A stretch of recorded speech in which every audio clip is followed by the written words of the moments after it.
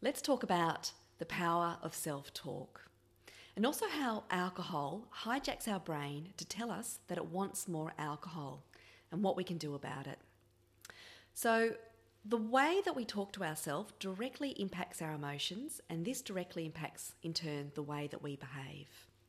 Self-talk is defined as that internal voice that provides the internal inner monologue, and it combines conscious thoughts, unconscious thoughts, and biases. It's effectively the way the brain processes daily experiences.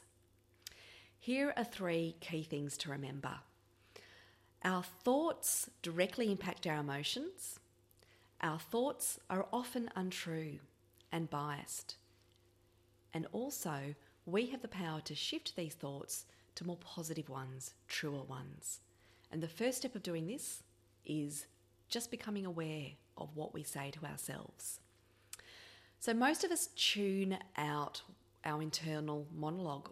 We might sometimes hear ourselves saying negative self-talk, but we're often unaware that we're doing so. So here are some thoughts that I sometimes pick up that I say to myself. I'm not good enough. I'm not strong enough. I'm not brave enough. Or, God, I'm an idiot. Or, I can't believe this has happened again. So typical. Things like that.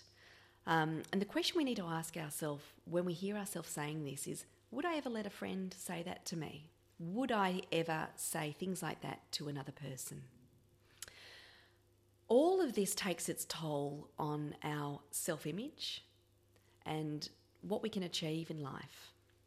So talking kindly to ourselves, it takes a bit of work and it takes a bit of practice and awareness, but I promise you it is so, so worth it, because it can be the greatest gift that we can give to all of those people around us. We have so much more to give when we're not tearing ourselves down. So I encourage you, the next time that you are feeling a negative emotion, to really pause and consider what thoughts might lie behind that. So let me give you an example. Just say you are feeling exceptionally angry. You're having an outburst of anger. I encourage you to pause and stop. What are the thoughts that lie behind that? And you might be dismayed that you're actually yelling at yourself. You might have some thoughts that are saying, God, you're an idiot, or you're not worth it. Oh, so typical. And this is really good because now you've got something to work with. What you can actually do in this moment is pause. Give yourself a break, cut yourself some slack, and really try and calm down those inner thoughts into more positive ones, which is, I'm doing my best, or look, I'm stressed, I just need to take a few breaths and then I can try this again later. Things like that.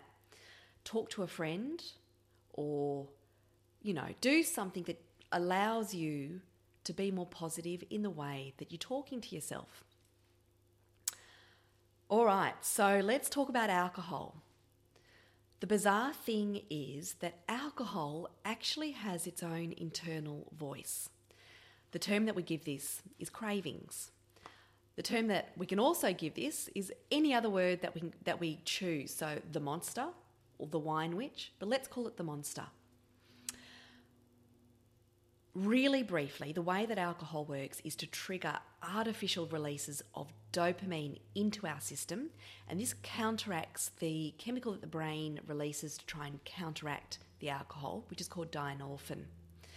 What dopamine does, it translates into the thought inside our body, which is, give me more alcohol.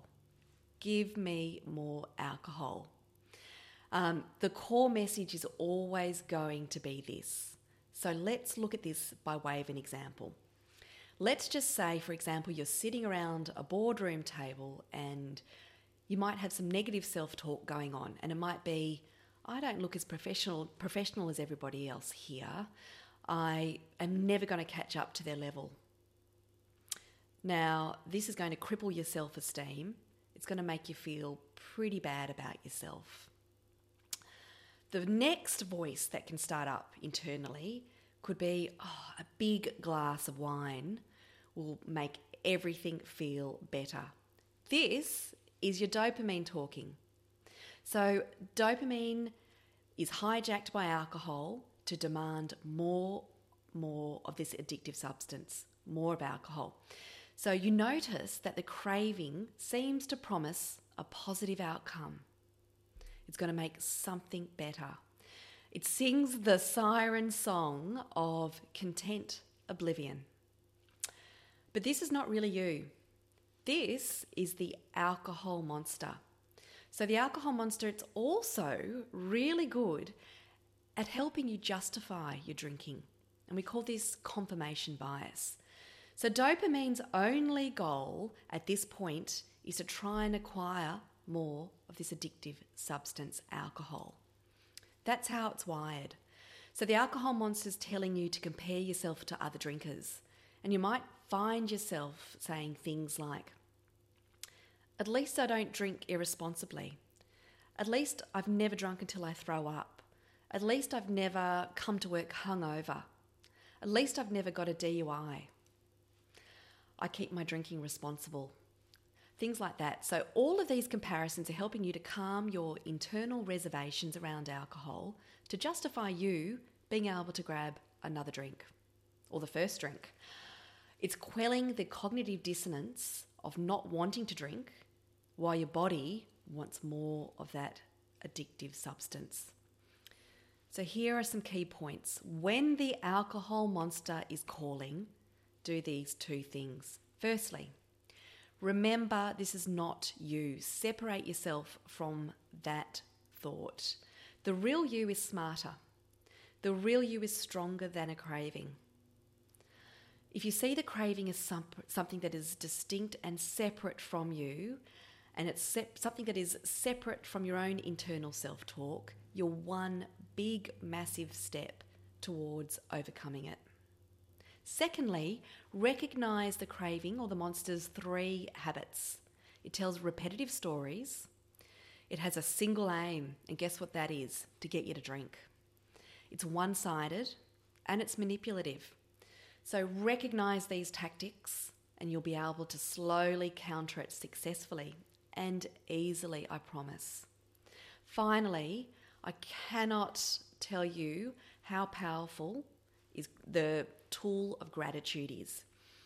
So this is the practice that I have found most effective with myself and with my clients to counteract negative self-talk. When I hear that voice, I immediately try and say 3 things that I'm grateful for. The sun, being alive, being able to reach out for help and having the internal power to shift my negative self-thoughts. 3 things like that. Better yet, get a piece of paper, jot down your negative self-thoughts, and then jot down 3 things you're grateful for. It's such a powerful thing to do. If you are struggling with negative self-talk, don't beat yourself up about it and don't try and push it down, because what you want to do is be aware, write them down, put them in your note feature in your phone, and then look at them at the end of the day and say to yourself, would I talk to somebody like that? Would I allow anybody to talk to me like that? Grant yourself some self-compassion and slowly stop talking to yourself in a negative way whenever you can.